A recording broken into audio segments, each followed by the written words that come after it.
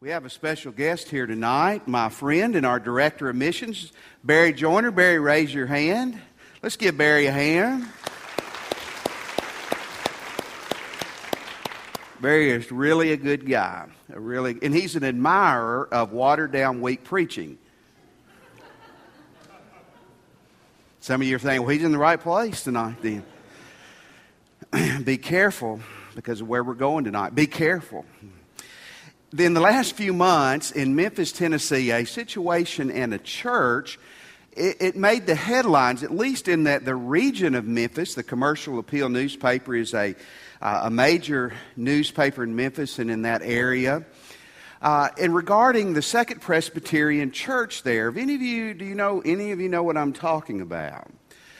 Clayton does, I know. A lady, a member of the church, a psychologist named Dr. Nan Hawks, had been brought before, or was going to be brought before the church board about being removed from the church body.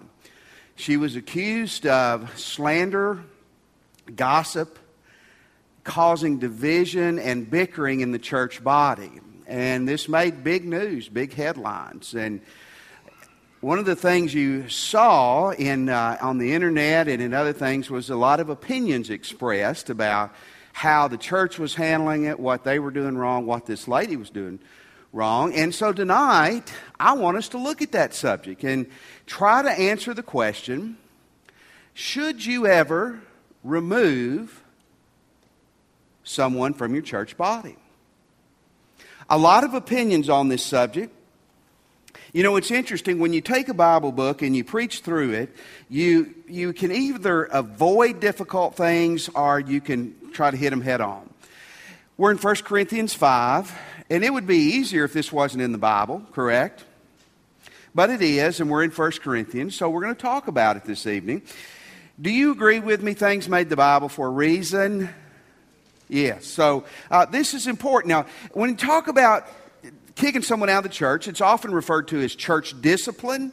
The old term was being churched. How many of you are familiar with that? It's that Dorman got churched when he was in high school or whatever. That was a way of saying that he got removed from the church. He didn't. I'm just using that as an example. I don't think he did. But it was the word church discipline, excommunicated. The redneck way is they got the boot, but removed from the church body. Now, there's two extremes, I think, at least in my lifetime. Some churches, a few churches, that would be pretty quick to discipline people over little things and over things that, just almost looking for a fight, looking for a reason to call somebody up and to get on to them. The other extreme is probably the extreme of the church today in America, is we don't want to have to ever correct anybody, correct? And it's going to get worse. It's part of the politically correct world we live in, that everybody is entitled to their opinion or their view. We can warp the priesthood of the believer to say, well, I can say or do whatever I want. And so what we have to do is we have to go back to the Scriptures. As Baptists, one of our strengths is that we say we go back to the Scriptures, right? That's an extremely important strength. We don't go back to the church councils. We don't go back to the bylaws. Ultimately, we don't go back to the Baptist set of rules and orders. We go back to the Scriptures. And sadly and strangely, the Bible says, yes, there is a time when someone should be removed from the church body. Now, I'm going to say this, and I think you know this is true. A lot of churches have no problem removing ministers, correct? Minister gets out of line, has a bad sermon like kicking people out of the church, and they decide that they will remove him. But, and certainly there is a time for that, but the Bible also addresses the removal of church people. In verse 2 in chapter 5, and you are proud. Shouldn't you rather have been filled with grief and put out of your fellowship the man who did this? And then you jump down to verse 13. God will judge those outside of the church. You expel the wicked man from among you. And what he's talking about here is putting someone away, removing someone from something. And the context here, clearly, he's talking about the church body. Now, I want to do something tonight that's going to be painful to begin with. I want to show you some pictures of some people in our church that we may need to remove. Now, you bear with me. We have another couple. Troublemaker. We just decided if we're going to remove Reggie, we were going to remove Mary C. Uh-oh, Mary C. is really looking mean at me, Reggie. Okay, now if you're watching on the internet and you couldn't see those pictures, this was a joke. If you're listening to this on the CD, and I hope none of you felt like I was ridiculous enough to say, well, here we go. We're going to, put Clayton's picture up here and we're going to lay him out in front of all you this evening. One of my staff members, we were talking about this on Tuesday, one of them said, if someone was sitting out there and was nervous you were going to put their picture up there, they may need to make a decision tonight in about 25 minutes. That's true too. Obviously, wouldn't it be awkward for us to remove my wife? Can you imagine the conversation when we get home? Honey, you're going to have to look for a new church. As far as Andy and Reggie, I wouldn't trade them for 1,000 other people. 1,000 millionaires who tithed, I wouldn't trade them for. Maybe. Maybe. So a little levity. We need a little comic relief when we talk about hell, tithing, and kicking people out of the church. So hopefully we've got that. Obviously my beautiful wife and those two men are pretty safe, we believe, this evening. Why should you remove somebody? What are the reasons that would cause you to say that someone needed to be removed from the church body? Now again, you say, why is this important? It's important because God put it in His book. It's important if you take church life seriously, this is an important issue. What are the reasons that you should put someone out of the church? Now I'm going to give you a little family history. I had a great grandfather. I never knew him. He died in the 40s. Grandpa Craig was what they called him, who was actually churched in the late 1800s or the early 1900s. They lived in the mountains near Mena, Arkansas, and Grandpa was asked to play the fiddle at a country dance on a Saturday night, and he did it. Now, my father, who of course loved his grandfather, but he said that he said Grandpa Craig did not have an immoral idea. He was just a tightwad, and they offered to pay him a little money, and the money drew him into the fiddling that night, and he was actually kicked out of his church for doing that. I would say that's probably not a good reason to remove someone from the church. But what would be a biblical reason? And I'm not just saying that because he was my great-grandpa defending family. I'm not sure that was a good reason. Here's a good reason. When a person is sinning in a way that visibly hurts the body. When they're sinning in a church that visibly hurts the body. In verse 1 through 4, it is actually reported that there is sexual immorality among you, and of a kind that does not occur even among the pagans. A man has his father's wife, and you're proud. Shouldn't you rather have been filled with grief? And have you put out of your fellowship this man who did this? Even though I am not physically present, I am with you in spirit, and I have already passed judgment on the one who did this, just as if I were present. Verse 4, when you were assembled in the name of the Lord Jesus, and I am with you in spirit, and the power of the Lord Jesus is present. And he goes on and says, hand this man over to Satan. Here's what was going on. I mean, you're talking about a patent place. You're talking about a place of moral corruption. This guy in the church now, and apparently he was even a well-known person, had come into a relationship with his stepmother. Now, we don't know if his dad was still alive, and or if he had died, and he starts dating his stepmother. In the context, it's kind of like they are involved sexually here, and we don't know if they were divorced and he starts dating his stepmother.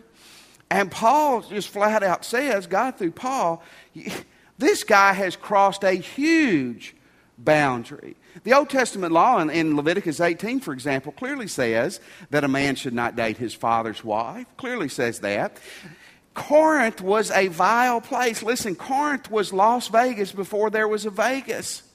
I mean, it was a party place, a wild place, a vulgar place. And even the people in Corinth were shocked at this. Cicero, a Roman orator, said that immorality like this, incest, was not even common in Rome. And that's like saying that's something that wouldn't happen at Hugh Hefner's Playboy Palace. That means it's bad, okay? That means that it was really bad. And the people in the church body just blowing it off. And what God says here is when there's sinning going on and there's not repentance, it's got to be dealt with. Now, it's easy sometimes to grab a sin like that and to identify it, hopefully, and say it needs to be dealt with. But folks, it's wider than just, well, if that person's not involved with their stepfather or stepmother, then it's okay. No. In verse 13, it says, God will judge those outside the church, but you expel the wicked man from among you. That Greek word there for wicked means someone that is malicious. It means an active harmfulness. Do you get that? It goes way beyond just sexual sin. When someone is malicious and there's an active harmfulness without a heart of repentance, that needs to be dealt with. You got a person in your church who is known as a crook around town. That needs to be addressed. We don't want to address that. If they're getting drunk and gambling, we can, and it's all well known how this is going on, we'll address it. But if they're a crook around town, that needs to be addressed. What about a gossip and a slanderer? Titus 3:10 says, warn a divisive person once, warn him a second time, and after that have nothing to do with him. Here's what God's basically saying. When someone's sin is notorious, it's unrepentant and destructive, it needs to be addressed. Did you get that? Notorious, unrepentant, and destructive, it needs to be addressed. Now, here's a very important question. Why? Why do you address it? Why not just let it be, as the Beatles sang? Let it be, let it be. Sounded kind of like George there, didn't I, Wayne? George who? I don't know, but not... Back in, I guess it was the mid-1990s, a church that I was familiar with in another state went through a horrible time. The church had gone from probably running about 300 on Sunday mornings down to about 40. And it was just falling apart at the hinges. I mean, it was just coming unraveled. And some of the leaders in the church went to the pastor and had a terrible conversation with him and basically said, you may need to leave. And I was pretty familiar with the situation, and I don't think they were wrong. I don't think they handled it wrong. They didn't say, we're going to fire you, you got to get out of here. But they said, the ship's sinking. Something, we got to do something. Something. Well, he did not like that idea, which you can understand. If that's your job, you probably wouldn't like it either, correct? But I don't think he handled it well. And he kind of manipulated things. He said, okay, we'll do a vote on whether I stay or not. But he got them to approve that to fire him, they had to have a 2/3 majority. Now, think about that. That 65% of the people could vote for him to leave, but that wouldn't be enough. It had to be 66% of the people. Well, they had a vote, and about 61 or 2% voted for him to step down. And that wasn't enough, and he didn't step down. Well, within about a month, the church was down to 10 people, which included the pastor's wife and maybe 6 or 7 people. And they decided to disband the church. But before they disbanded the church, they went through the roll, and all the people who had, in their eyes, caused trouble, they officially kicked them out of the church body. That's not a reason to kick people out of the church body. I think it was vindictive, it was small, it was intended simply to hurt people. Why should a church ever tell somebody, straighten up, or we're going to ask you to leave? I think 3 reasons. One is, number one, to get them to repent. To get them to repent.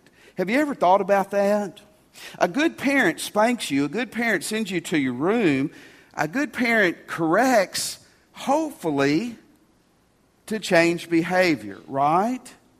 In verse 5, he says this, hand this man over to Satan, so that his sinful nature may be destroyed and his spirit saved on the day of the Lord. Now, to hand over to Satan means if this guy wants to live like the world, if he wants to live a sinful life, let him go.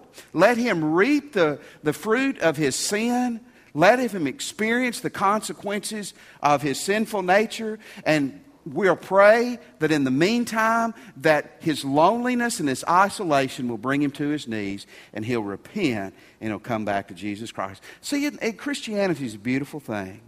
Even discipline is intended to get people broken so they can get well. Okay? Why should you ask someone, if you ever have to leave? To benefit them, to get them to repent. But here's the second reason. Because if it's left unchecked, it's going to hurt the church body. It hurts the church body. Verses 6 through 8, your boasting is not good. They had something really rotten going on in their church, and they were almost kind of proud of it. You wonder, and I wonder how much of that goes on today, not about sexual sin, but that we just tolerate things. And we even joke, well, that's just how that old person is. That's how she is. That's how he is. Chuckle, chuckle. Your boasting is not good. Don't you know a little yeast works through the whole batch of dough? Get rid of the old yeast so that you may be a new batch without yeast. As you really are, for Christ, our Passover lamb, has been sacrificed. Therefore, let us keep the festival, not with old yeast, the yeast of malice and wickedness, but with the bread without yeast, the bread of sincerity and truth. Now, he's talking in a lot of Jewish thought here. Leaven, or yeast, is used in the Bible.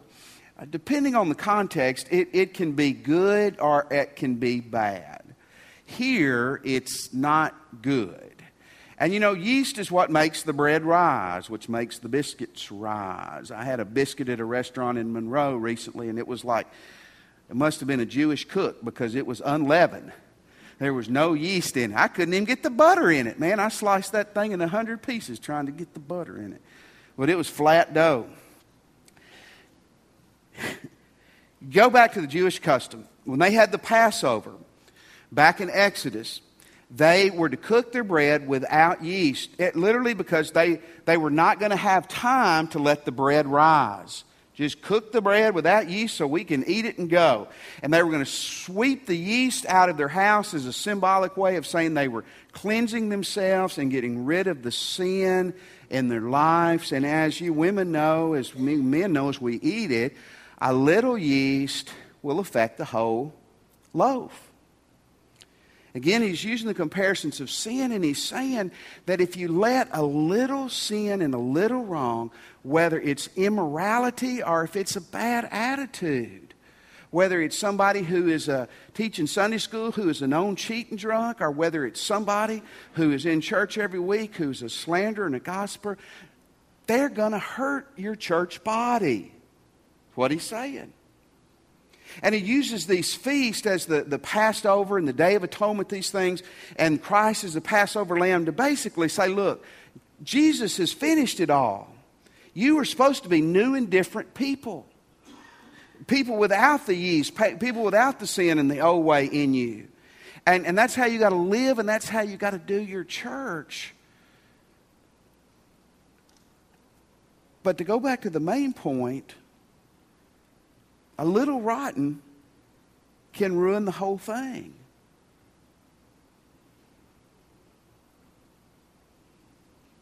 You know, the whole is always greater than the part, isn't it? How many of you like your left hand? Lift your left hand right now. Look at it. You like it? Would you rather a hook be there, or you like what you have? I see advantages to the hook, but I like my left hand.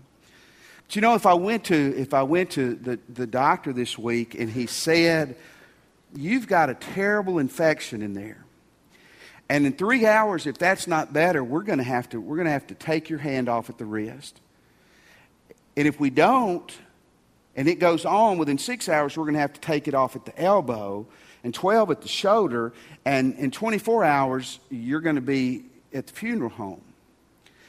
You know, as much as I like my left hand, I'd let him take it off if I thought it was going to save the rest of my arm and my life. Wouldn't you?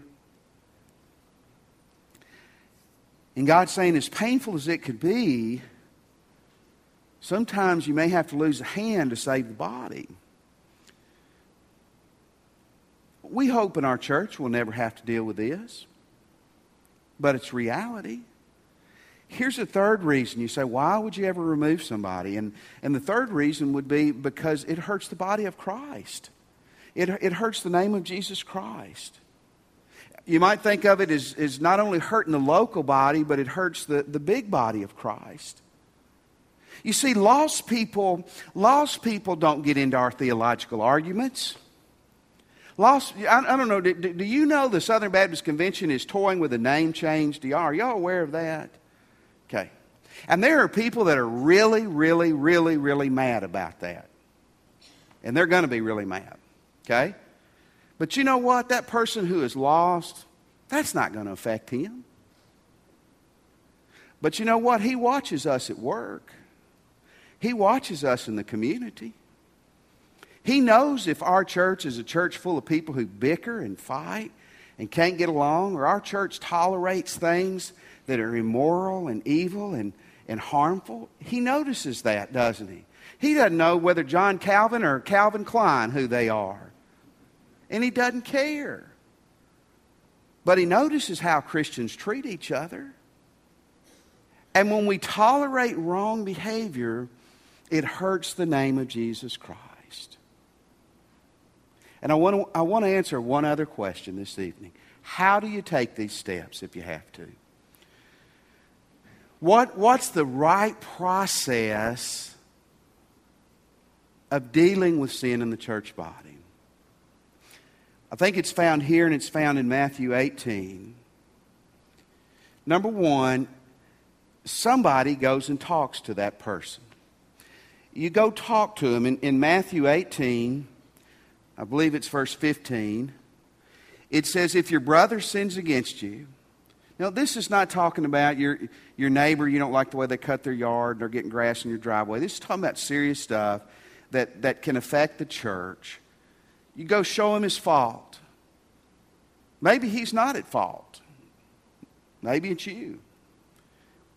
But if they are, between the two of you, if they listen, you win your brother over. You see, the first step in any kind of making things right is sitting down and talking with somebody. Honestly and openly. And let me tell you, when you go to somebody to talk to them, if you're pointing your finger and you're wagging it at them, you're not communicating in a way that you're going to have good interaction. The idea here is reconciliation. Not you're going to beat them in the ground. Okay? If that doesn't work, and there's a problem like this guy with his stepmother, and he's continuing in that, then several people go to him, is what the Bible says. Matthew 18:16, the very next verse, but if he will not listen, take one or two others. I think at this point you get a minister involved, if a minister's not already involved. And you go discuss that matter with them. I think the idea here too is that the minister and the other people understand that there is a problem. a problem that's been addressed and a problem that's not been dealt with. So what do you do if that doesn't work? Well, then it says you take them to the church. The church makes the ultimate decision on this. In Matthew 8:17, if they refuse to listen to them, tell it to the church. Again, you're telling it with the idea of getting repentance. And if they refuse to listen to the church, you treat them as you would a pagan or a tax collector. In other words, that you let them go. In verse 4 and 5 back in 1 Corinthians, it says, when you are assembled in the name of the Lord Jesus Christ, when you're having a church service, and I'm with you in spirit and power, hand this man over to Satan. You see, ultimately, the church as a body needs to make the decision. This is such a serious thing. As a pastor, I've been in conversations, and I'm sure you have as members, where when you're talking to somebody and they're disgruntled, they're unhappy, and you might say to them, you may need to consider another place. This isn't working for you. It's a bad conversation, but sometimes that's the truth. Sometimes those are conversations ministers have to have with each other. But when it comes to actually removing somebody from the body, that needs to be a body decision, I believe, is what the church should do, what Scripture says. My very first church, we had to do this. It's the only time as a pastor I've ever had to do this. It was a terrible thing. But a person who had been a part of our church left the church and sat out in the community for months and just slandered everything about the church. And honestly, it didn't bother me as much as it bothered some of our members. And although I was not pleased with it, some of them went and talked to him, and they went and talked to him again. And then in the church meeting, we voted to remove him from the church body. 20-something years later, I still think about it, and it's tough and it's painful, but I think it was the right thing to do. But here's the last part of this, that how you do it, you always do it with love and redemption in mind. You always do it with love and redemption in mind. I'm not going to read it again, but in verse 5 it said to hand him over to Satan so that the sinful nature would be destroyed and that the spirit saved on the last days. You know, when my great-grandpa was apparently churched for fiddling, I'm not sure the idea was with love and the redemption to get him to change. And I'm afraid even that situation when I was a young pastor, I think the people in that little church were just tired of the wrong behavior, which was a good reason to act, but I'm still not sure that the thought was maybe he'll repent and he'll come back. God's always saying, turn around and come back. Repent and come back. God's always saying that. I want to ask you to do something. Put your Bibles, your purses down, Ben. I hope you don't have a purse. Just look at me for a second. Where are you on this stuff tonight?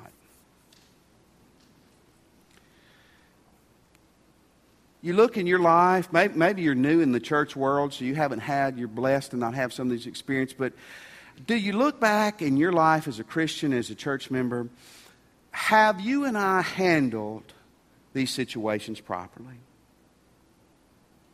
I'm afraid sometimes we're like the Corinthians, we chuckle about it.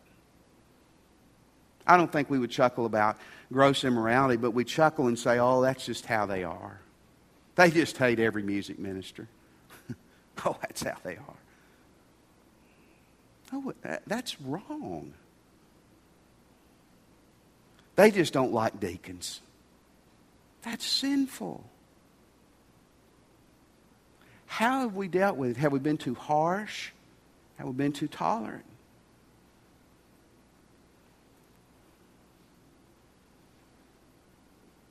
Have we been the problem? I mean, is there ever a time when you can look at your life and go, you know, if I hadn't have been in that church, it might have been better? Great news. That is so correctable. That is so correctable. And I want to challenge us this evening to make several decisions. One, if you're not a Christian, you beat the aisle getting down here tonight to give your life to Christ. If you're here and you're not a member and you'd like to join, come and join tonight. And then I challenge all of us who are Christ followers tonight. If there's things in our past that need to be repented of, let's do it. Let's repent of them tonight.